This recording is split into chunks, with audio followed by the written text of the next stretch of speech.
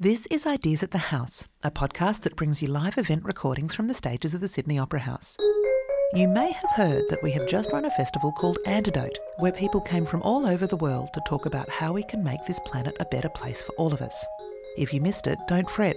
You'll get a new talk delivered every Friday right here in your podcast app. And kicking things off is a live recording of the Sydney Morning Herald's podcast, Please Explain.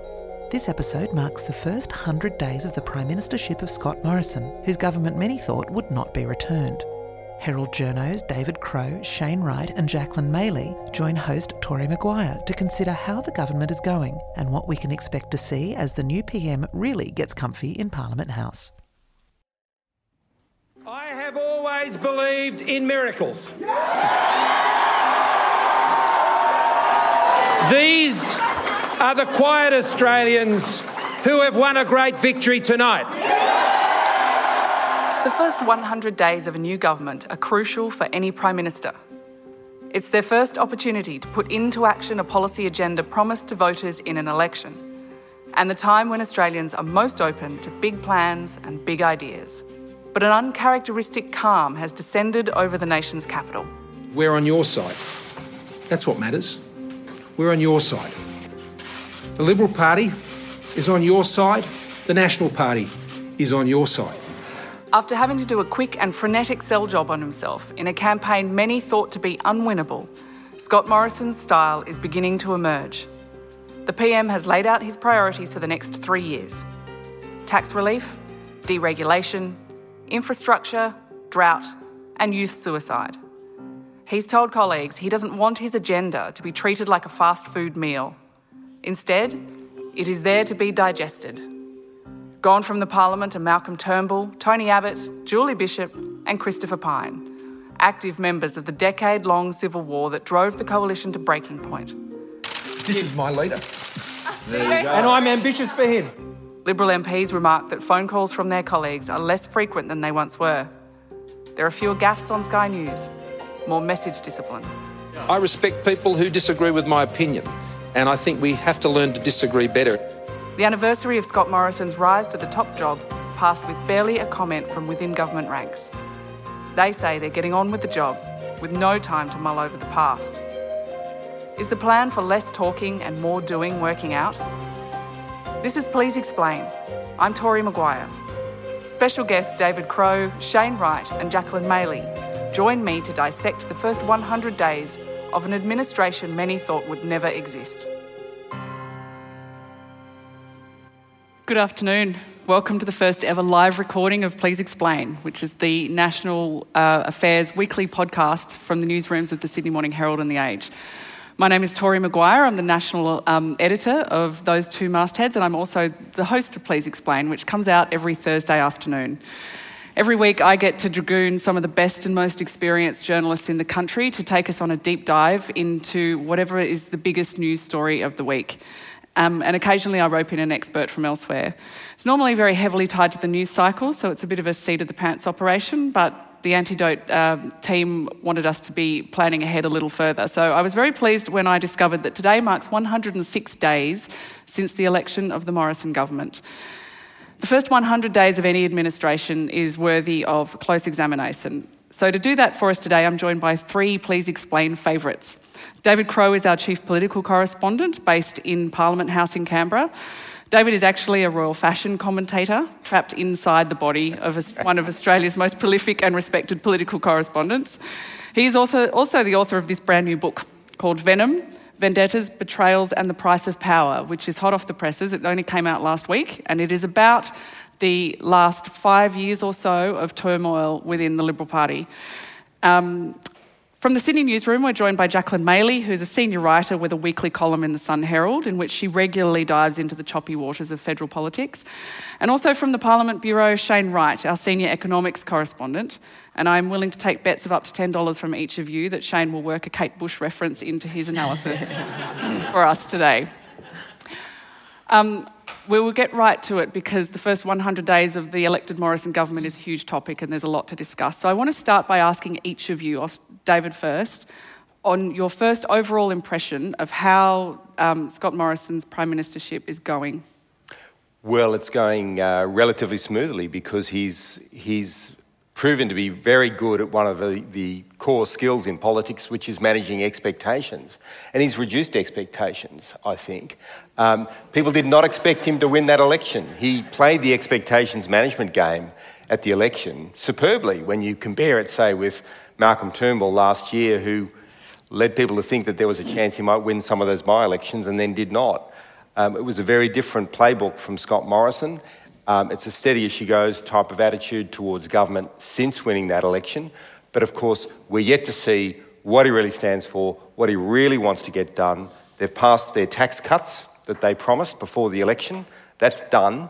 What else do they need to do? What else do they really want to do? What does he stand for as an individual? That's something that we're still waiting to see. Jack, what's your overarching impression of the start of this administration? Well, I think, Scott Morrison is an incredibly clever politician, probably the most clever politician we've had as a Prime Minister, at least in the last 3, I'd say. That's a low. I know. That's a low level to start from. You can count back that far. And I think one of the cleverest things he's done is to keep expectations very low. That's sort of one way of putting it. It's kind of a good spin on it. The other spin you could put on it is that he doesn't have an agenda, which is also true. And without an agenda, I think Australians got so tired of politicians and politics over the last 5 to 10 years that he's actually clever enough to realise that he needs to be as quiet as possible. And so he's joined the quietest. Yeah, I do think so. He's unobtrusive and he's kind of getting out of our faces. And that's probably the cleverest thing he can do. But the flip side of that is that, he will need to presumably produce an agenda at some stage and prosecute it. Shane, you've been in the Canberra Press Gallery for quite some time now. Yeah, thanks. What's your impression? You've seen a lot of Prime Ministers' first 100 days up close. How do you think this one's gone? It's meh. It's a bit beige. Like it just... And it goes to what Jackie said, that lack of agenda is permeating itself because, yes, I've given people a tax cut. Like, point to a government that has failed to deliver a tax cut. Like, giving people money is not the hardest thing going around. But beyond that, and you get to, say, the speech he gave just the other day to the public service where he said, told public servants, don't give us an agenda, and then said to his ministers, come on, guys and girls, you've got to come up with some ideas. And so I think they're still working a way around the fact, I think personally Morrison's travelling along quite reasonably in that regard, but the policy levers amongst his cabinet isn't working there because they haven't got great plans or even ideas to throw forward and rally around. Is that not okay, though, that they're taking their time to come up with those policies? Because we're constantly complaining about short-termism in Australian politics and how policies don't survive beyond the next news poll. Is it not good that a new government would take a deep breath, go a bit quiet and spend some time planning what they should do? Yes, this is the last 100 days, but they had an election before that and they had been in power since August. So if you haven't worked out where you're going, and an election campaign is supposed to be that great battle of ideas, the election was about the battle to bring down Labor's ideas as opposed to warming up their own. One of the things to watch for at the moment in media coverage of the government is the phrase deep dive. When you see that phrase, it means that somebody's been briefed about some policy work that the government's doing behind the scenes. Oh, we're doing a deep dive on fill in the blanks, mental health, drought, the economy, trade, whatever. And it's a funny kind of phrase because it means that they're doing policy work behind the scenes, but they expect some kind of praise for doing a deep dive. Right. Well, deep dive's what they're meant to do, right? That's the job. You won the election. It's your job to come up with some ideas from now on. You don't get a pat on the back just because you're doing the deep dive behind the scenes. Do they still do green papers and white papers into policy development? No, it's too dangerous. I mean, the last time we saw that was tax policy, reform the federation, things like that. Big ideas that deserve a green paper and a white paper and a lot of thought, and that just brought too much political risk for Malcolm Turnbull, and we don't see it anymore. Come on, name what the tax white paper was. What it was called? No idea of the or even the time of it. Semicolon form. And they didn't even start the Federation white paper. And paper process. why didn't that paper sell like hot? I know. Like Venom would have been a much better title. Yeah. So perhaps just because of the timing of events like the G20 and the G7, Scott Morrison's the beginning of his prime ministership has been dominated by global affairs, and he has been walking the world stage. Let's talk about that in some detail. You were at the G20 in Japan. That wasn't... It was in Osaka 8 weeks ago. It feels like longer ago than that. It's actually... And then last year, Morrison, shortly after becoming Prime Minister, was at the G20 in Argentina. But let's face it, these events are now turning into the G2. It's basically Trump and Xi every time, talking about China and the United States and their trade negotiations. You go to a summit... Everybody goes there expecting, will there be... It's like deal or no deal. Will they make some progress? And then you see a photo op where they have dinner together and they seem to be getting along. And then a month after the G2 summit, they're not getting along and somebody's jacked up their tariffs and you get this cooling again. So it's a difficult kind of environment for Morrison to navigate. He doesn't have a big pedigree on... or a strong interest in his past on global affairs. When he first became Treasurer, he didn't even go to some of the big global events that were discussing the world economy at the time. He left that to Matthias Cormann as the finance minister. So I don't think it was something where he had strong convictions about what he wanted to do on the world stage. But now as Prime Minister, that's a core part of his job. And I think he's had a reasonable start. He doesn't go to these events or summits under any illusion about Australians' ability to influence Xi or Trump, but he does try to tread a middle path between them. His speeches have been interesting because I think he gives much more credence to the American point of view of the trade relationship with China and China's rising power without being directly overly critical of China. I think it's really fundamental that he says China's now an advanced economy. And what he's saying is the preferential rules that China's benefited from in the past, they've got to come to an end because we're now in a new world where it's an advanced economy, just like the States, just like us, gets the same treatment. And it's not an easy thing to get the Chinese to acknowledge and to get them to change the way they work. But that's his position. Jack, operating on the global stage is really just about relationship building in the same that any other kind of politics is. And we've seen prime ministers before, like when Julia Gillard became prime minister, she actually made this excruciating comment about how, I wish I was at home in a classroom in Adelaide rather than being at this summit. But then turned out to be pretty good at dealing with other global leaders and is now widely respected in those circles. Scott Morrison is clearly a relationship builder, and he's clearly building a relationship with Donald Trump, isn't he? Yeah, that's what I find the most interesting thing about Scott Morrison's international sort of career so far, is that he's I don't know if I dare call it a bromance, but there's certainly... Please don't call it that. There seems to be a rapport, shall we call it that, between Donald Trump and Scott Morrison. And it's interesting to me because Donald Trump, I think is probably widely disapproved of, to put it gently, within Australia, within domestic circles. But I suspect that it plays quite well for him, for Morrison nonetheless, to be seen to be getting along well with Trump and have to have a relationship because everybody is pragmatic enough to realise that we have to have a good relationship with the US president. And also, he kind of almost looks like a Trump whisperer because Trump, let's face it, just, alienates and offends. He's more likely to alienate and offend his closest allies, the US's closest allies, i.e. people like us, than he is, North Korea or, the world's worst dictators. So the fact that we're one of the allies that, Trump seems to have a feeling for, probably plays quite well for Morrison in the domestic sphere. Because that's all they care about, isn't it, really? I mean, it's not like at the moment, he hasn't got a trade deal to prosecute or anything like that. Like, when he goes overseas, he's really just doing it at the moment in terms of the how it looks for him at home. Shane, navigating our position in this current trade war between the US and China is so complicated and fraught. How do you think Morrison is handling it he started out originally sort of saying, well, we can't be forced to choose between our friends and our customers, which was a very maybe inelegant but accurate assessment of the situation. His language has shifted in recent times to potentially be demonstrating being closer to the US. A bit more Trumpy. Yeah, a bit more Trumpy. What would your advice be to him on how to walk this particular tightrope? Well, we are this is the metaphorical rock and hard place. And I was actually, as Jackie was speaking, I was thinking of when Rudd went over to the States ahead of the presidential election that saw Barack Obama elected, and he went and saw John McCain and Hillary Clinton and Obama. Now, can you imagine next year Scott Morrison being in the States?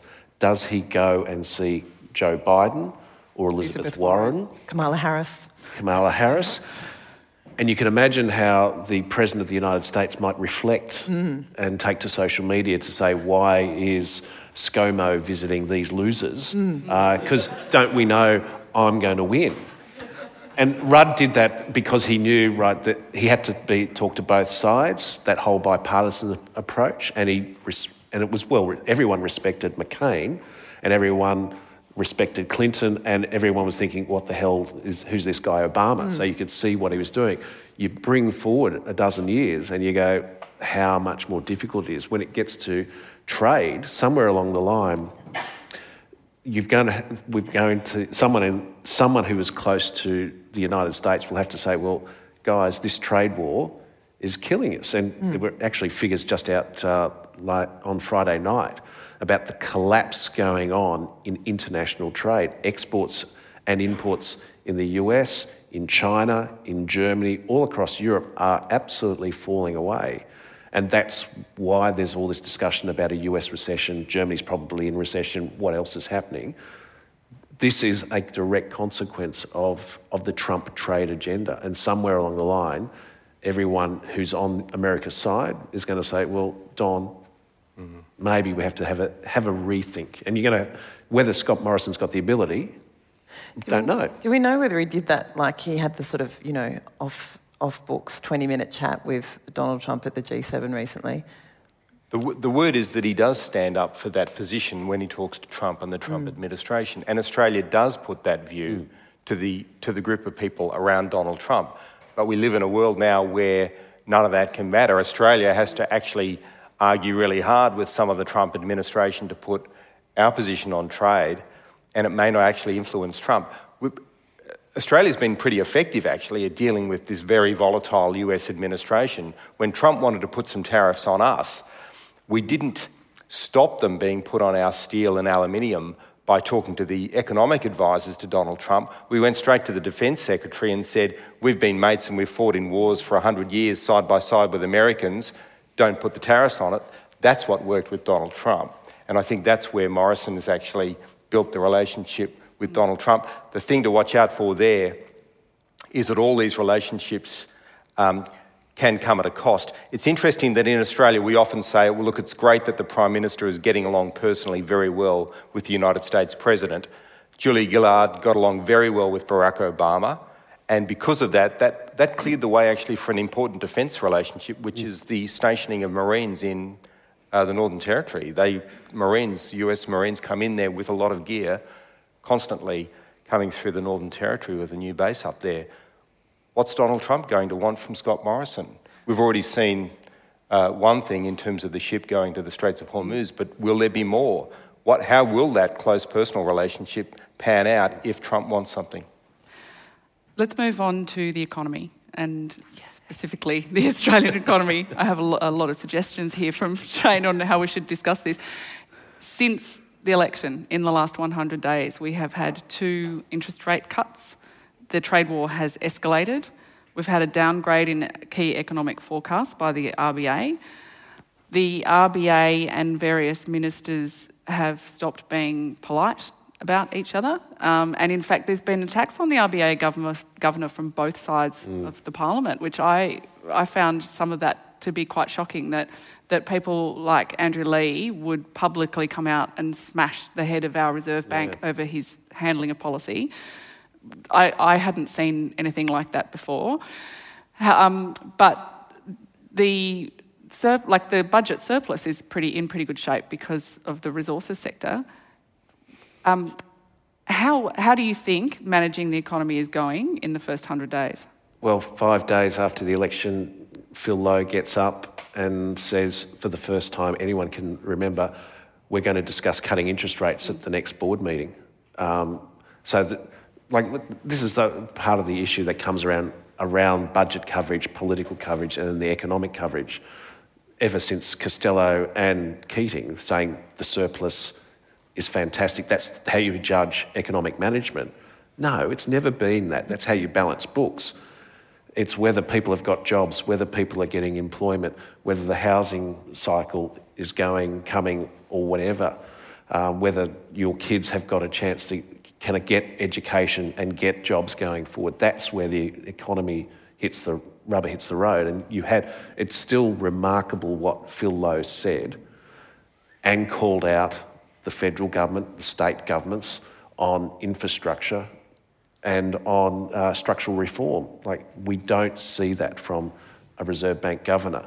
Then you had the proof of life video, as I call it, where Phil Lowe is dragged down to Melbourne to get Treasury telling him, this is what we're doing on infrastructure for the next 10 years. And then Phil sits next to Josh Frydenberg and Josh says, isn't everything great, Phil? And Phil, through his central bank teeth, goes, yeah, right. He doesn't have a great poker face, does he? He doesn't. And so this week, on Wednesday, national accounts come out. It's going to show the economy growing at its slowest, if not since the 2000 tech wreck recession that we narrowly avoided. It could be as bad as the end of 91 recession. You can keep talking about how great the economy is, but since the election, unemployment's gone up, wages haven't gone up, and the economy's slowed. That's a fantastic measure of economic prowess by any measure. So what is it that the people who are attacking the Reserve Bank want the Reserve Bank to do? Because is there anything else available to them other than dropping interest rates? And this is it. The argument about the RBA has been they should have gone earlier.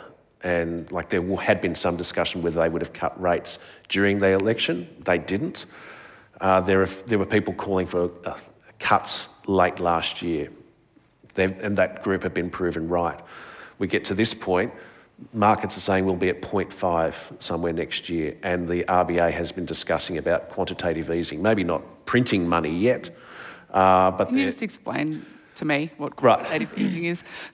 At its simplest, it is turning on a printing press, printing out 50 and 20 buck notes, giving them to everyone and go and spending it, because the RBA creates money.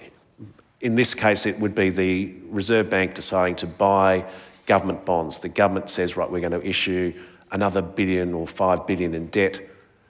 The Reserve Bank buys that. That money is then transferred through the banking system into the overall economy. And this is what we saw through the GFC. Now, with the fact that the RBA is discussing this right now tells you what they think, because, and this has been the other thing from Phil Lowe and from the bank, is saying, right, unemployment is not low enough. Unemployment has to go lower. And Josh and Scott and Michaelia, who's the employment minister, none of them have said anything, how are we going to get unemployment down from 5.2 to 4.5 or below? Yeah. That issue hasn't been debated at all. And it gets back to what is the agenda, what do they want to do they know how they're going to achieve it? And on the economy, most of that is actually quite unclear, and partly because there's a logical reason why they don't want to go there. There was an interview with Josh Frydenberg on radio last week or the week before where he was asked 3 times, are we at risk of a recession? He's not going to answer that. It's just too dangerous for a treasurer to use the R word and start lowering expectations in that way, or even encouraging doubts or fears about the state of the economy. But there's no sign at the moment that they actually have a plan in the desk drawer that they bring out when the R word becomes real, and they've got to stimulate the economy in some way. And maybe they would like to rely more on the Reserve Bank to put some money into the economy to push things along, but sooner or later they're going to have a plan of their own that shows that they're responding to these events, because all the signs are that China and the States will keep this trade war going, and it could really turn into an economic spiral that And you haven't it means something's got to be done here. And you haven't got to October 31 when Boris and his bears decide to leave the EU. Like that is the other big economic shock that's just wandering down the path. Whatever happened? Well, it wasn't so long ago that Josh Frydenberg and the government was telling us that that the tax cuts that we were all getting were going to have a stimulatory effect on the economy.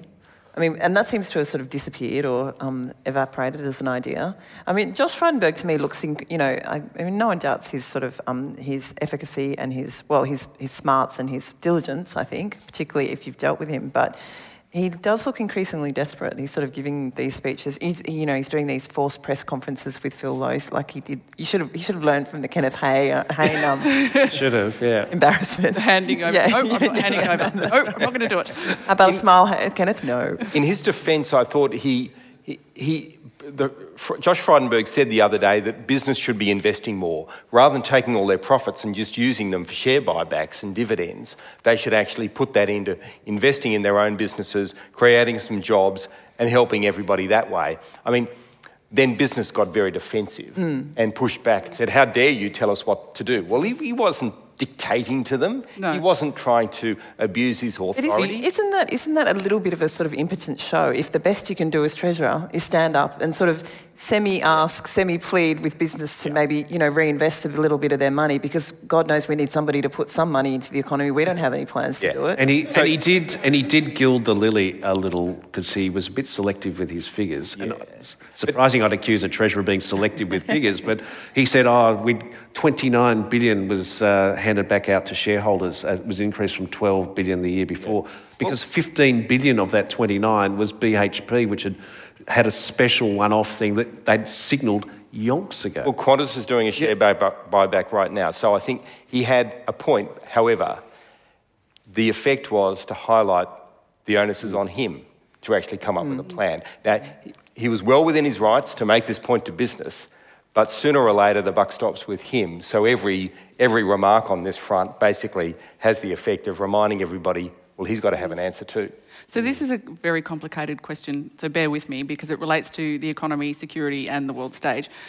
We are one of the most exposed economies on the planet to China and to trade with China. I think 35% of our exports go to China, and we have a complicated relationship with them that seems to get more complicated every day. And the Sydney Morning Herald and The Age have done a huge amount of reporting in the last 18 months about Chinese influence here in Australia over business and politics. There are tensions over the South China Sea. There is the trade war. How is the government currently handling that delicate balance between keeping that relationship open while also not being pushed around, given the risks that we face? I think it's incredibly difficult for the government at the moment, and they're very, trying to be soft and subtle on some of these questions in terms of stating Australia's position. But I think there's going to come a time when they've actually got to be far more assertive, and I think that's going to be really difficult for them. The Chinese government is incredibly sensitive. Getting back to our reporting, or the Sydney Morning Herald and The Age reporting about events connected to China, we've had this big series on Crown Casino and some of the big-time gamblers who go there, including one of President Xi's cousins. Well, when some American outlets picked up on that story, the journalist involved got expelled from China, had his visa not renewed, and so he's had to leave Beijing. So there are all manner of ways in which they push back. And even the fact that Australia, the Morrison government, has expressed disappointment at the detention of an Australian citizen in Beijing accused of spying by the Chinese authority. Even the Australian government's expression of concern about that has triggered a fierce response from the Chinese government. So they push back hard against us. I think the onus is going to be on the Australian government to make sure it takes a pretty firm line on this, rather than fall silent just because China's not happy. Okay, let's move on to other policy areas. Can we talk about... sorry. Yeah. Can I talk about one other thing? Yeah. Which, of course, with Hong Kong, we don't know where Hong Kong is going to go on this front. So that is the next... I mean, we're seeing this coverage every day of what's happening on the streets of Hong Kong. Scott Morrison and federal ministers have been very careful about what they say about this, but if there's a conflagration there and it really gets a lot worse, I think that's actually going to be a decisive moment for the Australian government in terms of how critical it is. There are 100,000 Australian citizens living in Hong Kong, and the Australian consulate there would have to be making plans for how to help those people in the case of a serious escalation. And I think that's also with things like Hong Kong, where you're going to get backbenchers kind of voicing their own opinions and freelancing on those issues. People like Andrew Hastie obviously would be a case in point. They're not going to stick to the government line, and particularly if the government doesn't have a line, then they'll feel emboldened to say whatever they like about it. I was going to say, because I used to work for the West Australian, go to WA, they have a different view, and it's much more mercantilist, much more corporate. That's interesting. Because there is a state that we talk about 35% of our trade goes to China. It's about 95% of Western Australia. Right. All that rare earth and all that LNG that's heading they're not up as there. exercised about the human rights issues. Oh, well, it's a tough life over in WA sometimes. But look, they have there's been a bit of pushback in there. There's pushback against Hastie within the Liberal Party in WA and at the corporate level in WA saying, well, look, don't kill off our golden cow. Yeah. Like that, and this is the issue that goes to that point. Like, we are sending $250-300 billion worth of stuff. We're looking at a moving target. I mean, it's so hard. There's been a big change that's gone on for now 5-6 years. It was only in about 2016 that the federal government, our government, was considering ratifying an extradition treaty with China so that if there was somebody accused of an offence in China, they could extradite them from Sydney. They were trying to get some of their former officials back home. Some of those people are still in cabinet. Now, the backbench basically pushed back against that and forced Malcolm Turnbull to retreat, and they dropped that plan. It's an interesting parallel with Hong Kong, where the extradition treaty became the lightning rod for that issue. This is a dynamic I think we'll see more of, where it's actually on the government backbench where we see Andrew Hastie from WA or other members speaking up about human rights in China. So even though there might be some in Cabinet who want to get along with China and not make waves, their own side of politics, the Liberal side of politics, will not make that easy for them. Okay. I want to talk about energy policy, because the failure of the National Energy Guarantee really was part of the conflagration that brought about the end of Malcolm Turnbull's prime ministership. But the issue of energy security and pricing has not gone away. What is the Morrison government going to do about energy policy? Well, do they have one? I mean, they don't appear to.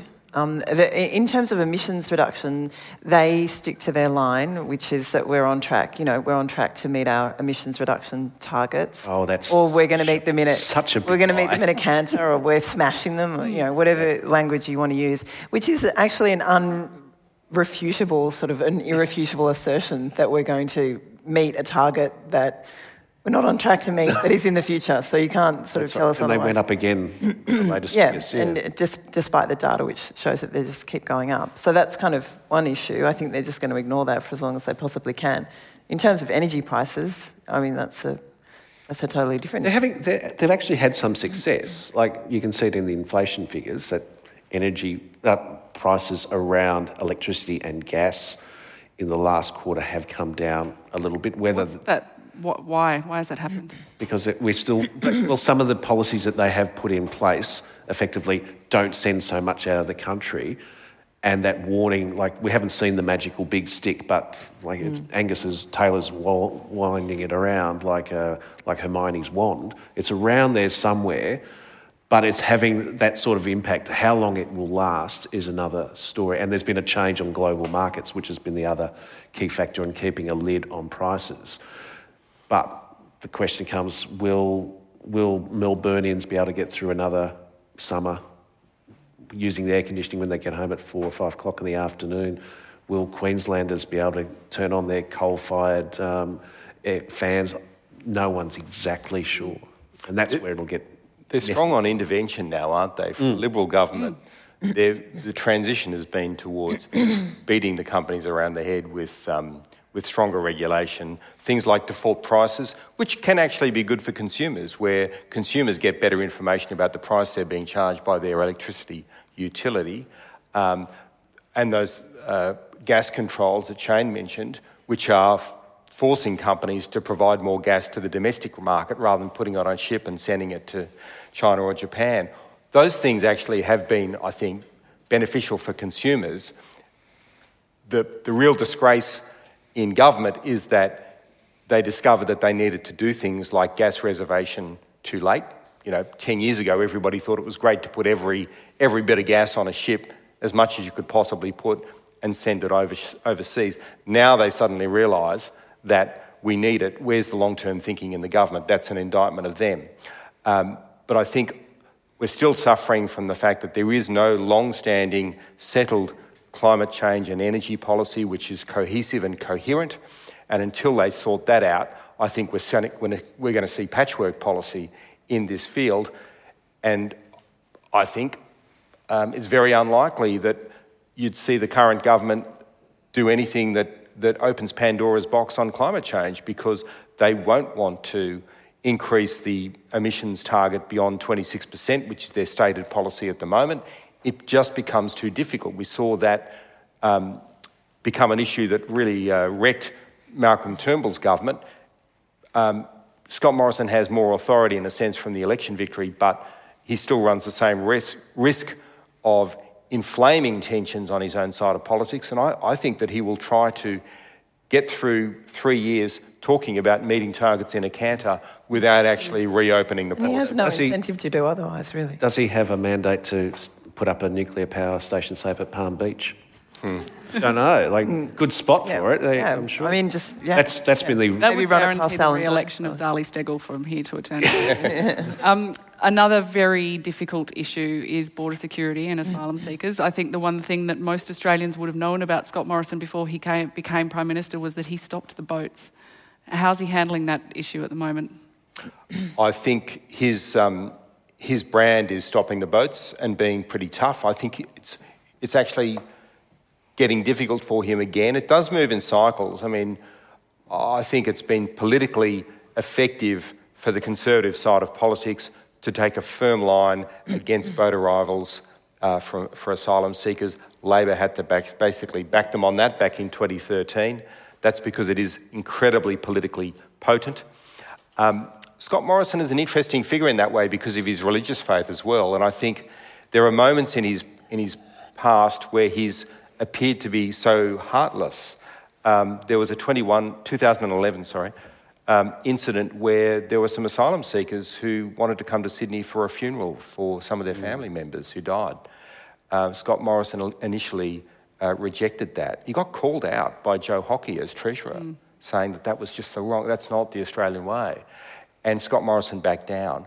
I think it's interesting at the moment with the Tamil family that authorities are trying to deport. It brings up some of the same issues where he wants to be firm, but he cannot be too personally heartless, and it's a very difficult line for him to walk. That family, that's a very potent story, isn't it, Jack? Because they've got a lot of supporters in areas that you wouldn't expect support to come from. I mean, Alan Jones has been very vocal about that family, but they're a family that have been living successfully in a country town in Australia. They're not sort of in offshore detention somewhere. It's a very emotional sort of issue, isn't it? Navigating it. Yeah, I don't know. I mean, this is something that is really upsetting, and I know it's been really big on Twitter and that kind of thing. I do wonder, I haven't seen the nightly news or anything, I wonder how much it permeates into sort of everyday Australians, news feed. But I think that combined with the fact that they're trying to roll back the Medevac legislation, which just seems very, very unnecessary in my opinion, and unnecessarily heartless, and also really highlights how disingenuous the government was over that legislation. And you remember all the rhetoric at the time, because it was just before the election, was about how we were going to get boats, the floodgates were going to open. I think Peter Dutton even said that, the queues in hospitals were going to be longer and we would have to, get sent to the back of the queue behind these hordes of refugees who are going to come. The rhetoric is very, very overblown. I suspect that as an issue, border security is just kind of banked for the coalition. So if they're smart, or if they're in any way, dare I say it, decent about it, they could just leave it, really. Leave settings as they are. So speaking of other issues of personal branding, let's talk about the culture wars. Yeah. Why are we talking about toilets so much at the moment? It's a natural thing, isn't it? It's a very natural thing. Everybody needs to go to them. They do. They're universal.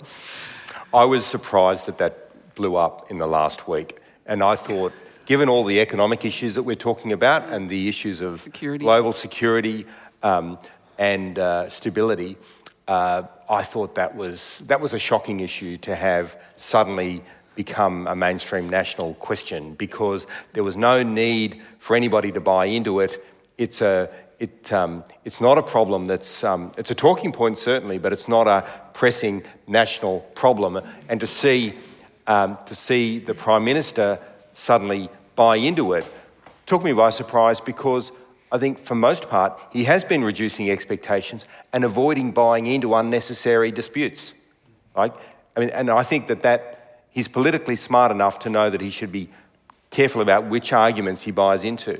But he chose to buy into that, and I wonder whether it was partly because he was on 2GB and couldn't say to the radio host, look, I don't really have an opinion, or whether it reflects also strong personal values, which we could see more as the religious freedom debate plays out. Jack, was he feeding the chooks with that comment? Yeah, that's what my theory on it is that, I think he brought it up for precisely all the reasons you just outlined, that it's just sort of like a talking point. All of a sudden everybody's got to have an opinion on whether or not gender neutral toilets are okay or not. I think it's just an issue where it's not about the detail of it. It's not even really about what it is. It's just like, this is the kind of, he's standing up for common sense. He's anti-political correctness. It's a signal to a certain, I suppose, segment of Australians who are worried about, the pace of change or of social change. I don't think he's not stupid enough to prosecute any major cultural wars like Tony Abbott did with changing the Racial Discrimination Act. Nothing that could actually affect people's lives, or dare I say it, the vote in marginal electorates. But this is just something he can just feed the chooks with this stuff. I'm not convinced yet. Like we say, we know Scott Morrison, but this is a guy who's only been in Parliament since 2007. He does seem to have a thing about trans kids, and it's something that is obviously he does get exercise. Yeah, I know. I'm just wondering, because he didn't restrict his language in that interview. He could have, but he chose not to. Yeah, he could be feeding the chooks, or this is something he fervently believes in. Okay. And you always, with all the politicians we've had to cover over the years, you always know that every one of them have got blind spots in some spot. Yeah. Like, that's just human nature. Is this where we're starting to tease out that? And the way that Crowe just touched on, like that reaction in 2011, 2012 to that terrible catastrophe off Christmas Island, and not wanting to bring family members back for a funeral, that was also one of those little signs of the greater person. And I don't know. I haven't got a firm view, but is that the fact? I don't know. The toilet wars seems a strange path to go down.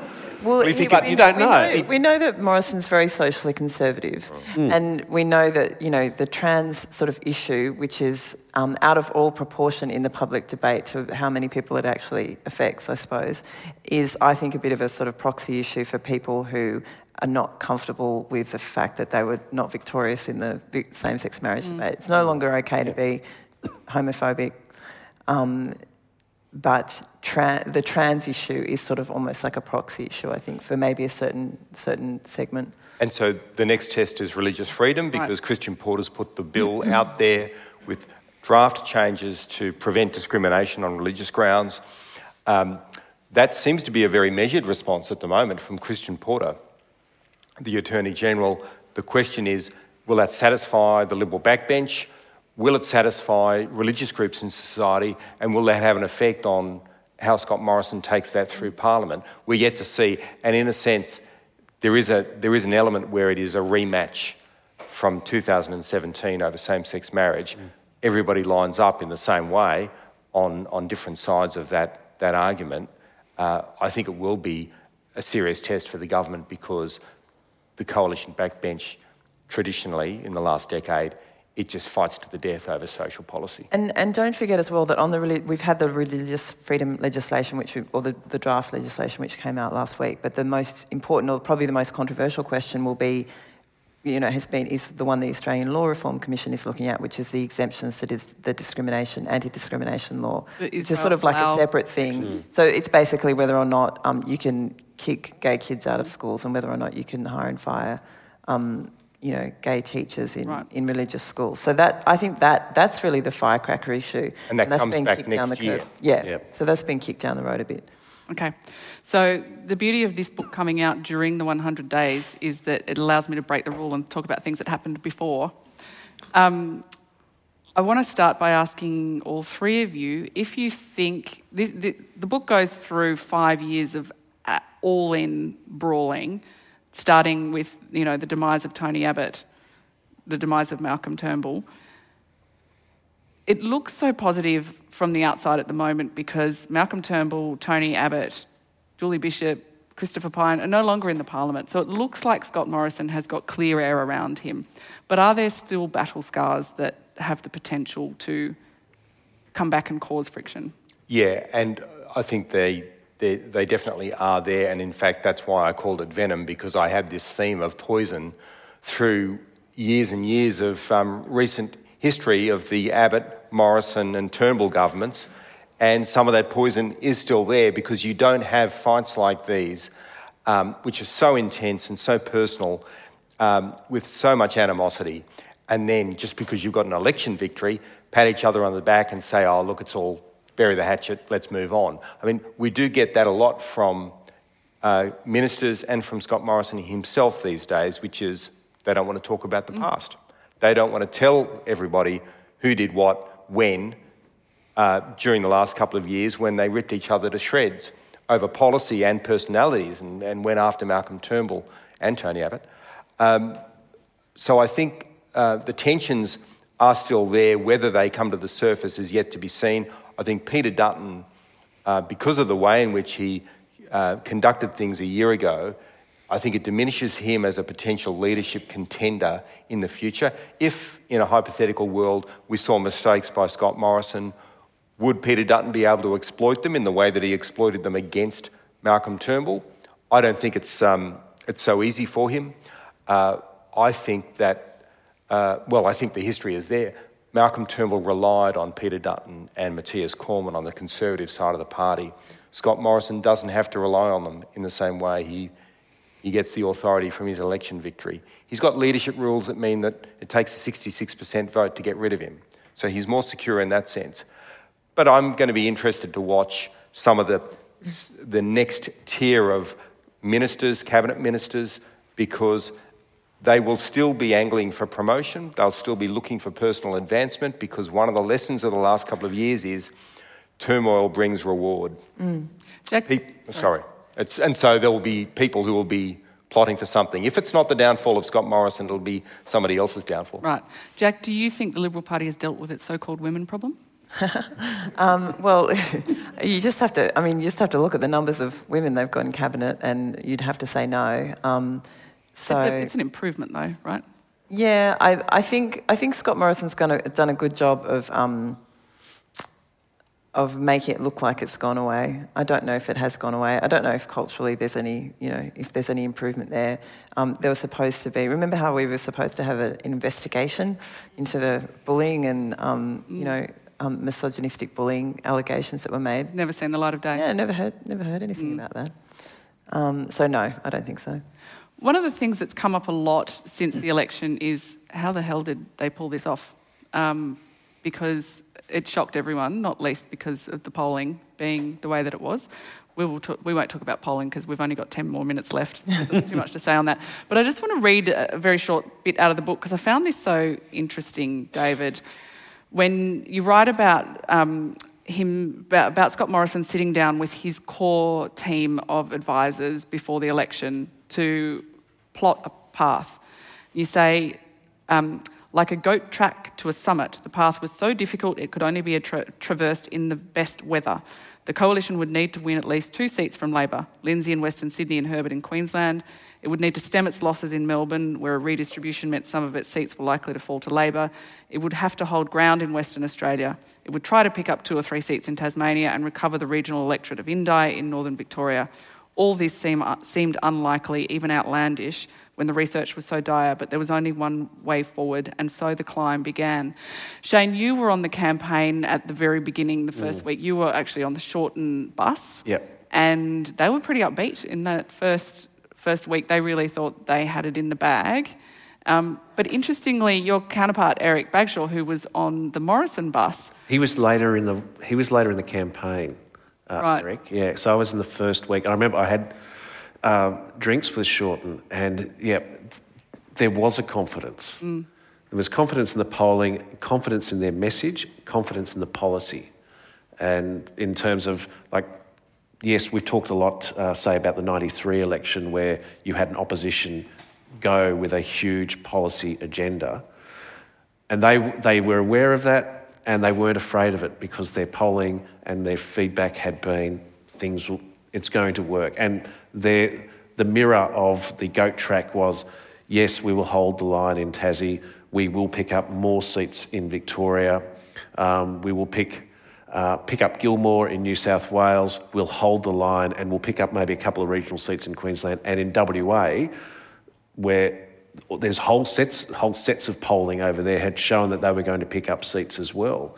So you could see that's the confidence that was feeding into them, and including it wasn't just Shorten, Bowen and others, including Plibersek, were there. And I think one of the saddest phone calls I ever had was on the day after the election, talking to Chris Bowen. I said, "Oh, what are you doing?" He said, "Well, I'm taking my daughter to the footy. It's a bit strange because I was expecting to be in Canberra today, getting briefed on how we're going to turn around the budget." That's the humanity of that, at that aspect of what was going through their minds. But David, Scott Morrison really had confidence the whole way through that campaign that he could do this, didn't he? And some of the people around him, the really close team around him, had that almost evangelical confidence. They did have that. But they'd also done some dry runs. They'd done some test runs earlier in 2019 where he went to seats in Brisbane and got a pretty good reaction from voters at cafes and pubs. In January of this year, he went on a personal holiday and drove his wife and the kids down to Nowra and the Shoalhaven, and they stayed around there, and they went to the pub at Shoalhaven Heads. And again, he got a good reaction from voters. So they were confident that his kind of daggy dad, suburban bloke persona was working effectively with voters, and that gave them some confidence. But also I think history shows they had much better polling than Labor. They knew that they had advantages in some seats. For instance, there was an interesting seat up in Queensland Longman, where they knew that they were ahead, but rather than send Scott Morrison into it, say 2 weeks before polling day, which would then tip off Labor that they knew they had a chance, they left it until the last minute. And so Labor were completely blindsided by the fact that the Liberals were ahead in that seat. So there was a lot of clever tactical play, and I think there's big questions about the election because I think Labor's big tax policy platform cost them. The tax cut promise from Scott Morrison worked for him because it was such a contrast with Labor, but there were tactical things as well where, in fact, Labor didn't learn enough from its own success in the 2016 campaign, got a bit complacent. The Liberals certainly learnt from their failures or mistakes in 2016. Jack, you wrote in your Sun Herald column this week that the Labor brand could now probably be defined by the plastic Aldi shopping bag that Wang Zhemo delivered his $100,000 in cash. Is it that bad? Is the Labor brand that damaged?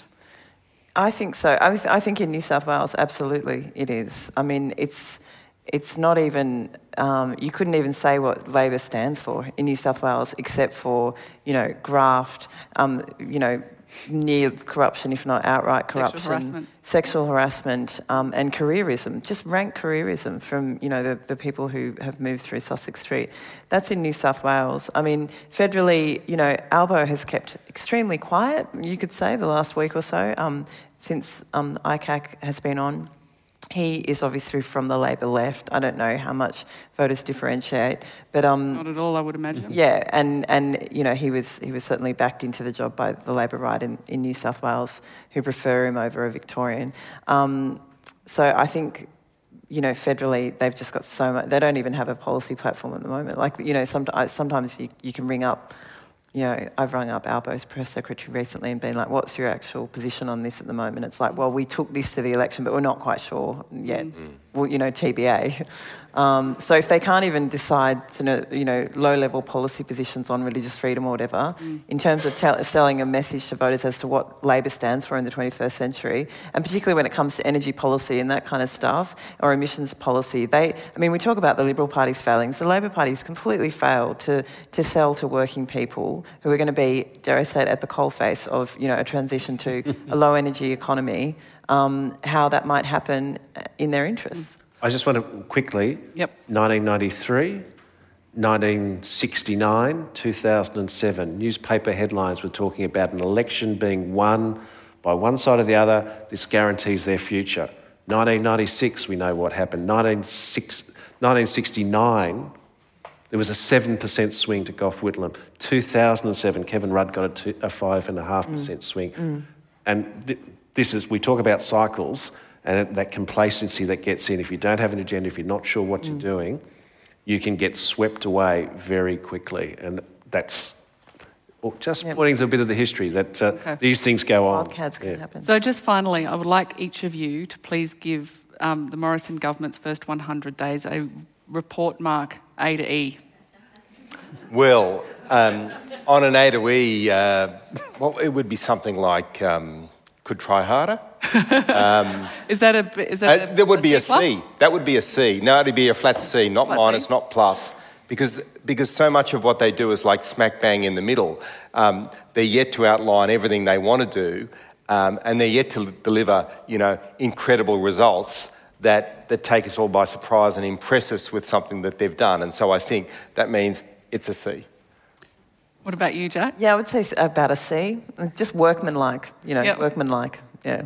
Shane? I was going here for a C+, but it could... What's the plus You're for, such an optimist. Because they're still in office and they haven't killed anyone yet. But it could change very quickly as the economy plays out. Okay. That is about all we have time for. Please help me in thanking David, Shane and Jacqueline for their time today.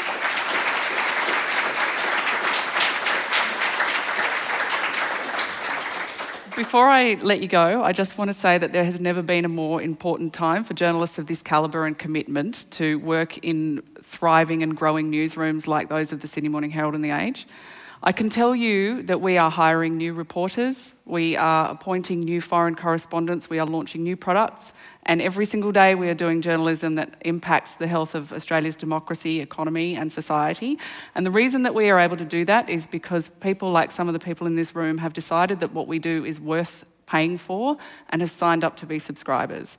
If you are not yet a subscriber but you got something out of today, I would love it if you would go home tonight and Google subscribe Sydney Morning Herald, where you will find out about all the offers and exclusives that we give our subscribers. Or if you would like, you can subscribe to Please Explain for free on your podcast channel of choice. Thanks so much for being here. Thank you, Tori.